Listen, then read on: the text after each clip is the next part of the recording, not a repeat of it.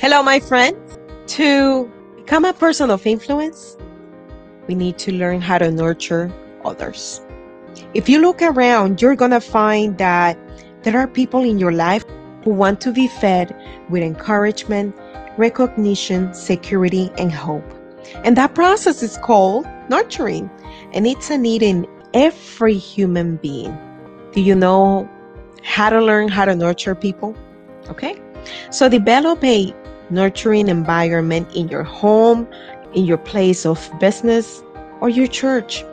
Make it a goal to make the people around you feel loved, respected, and secure.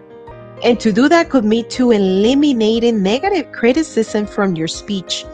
Do it at least for 1 month and search for only positive things to say to others. Another way is give a special word of encouragement.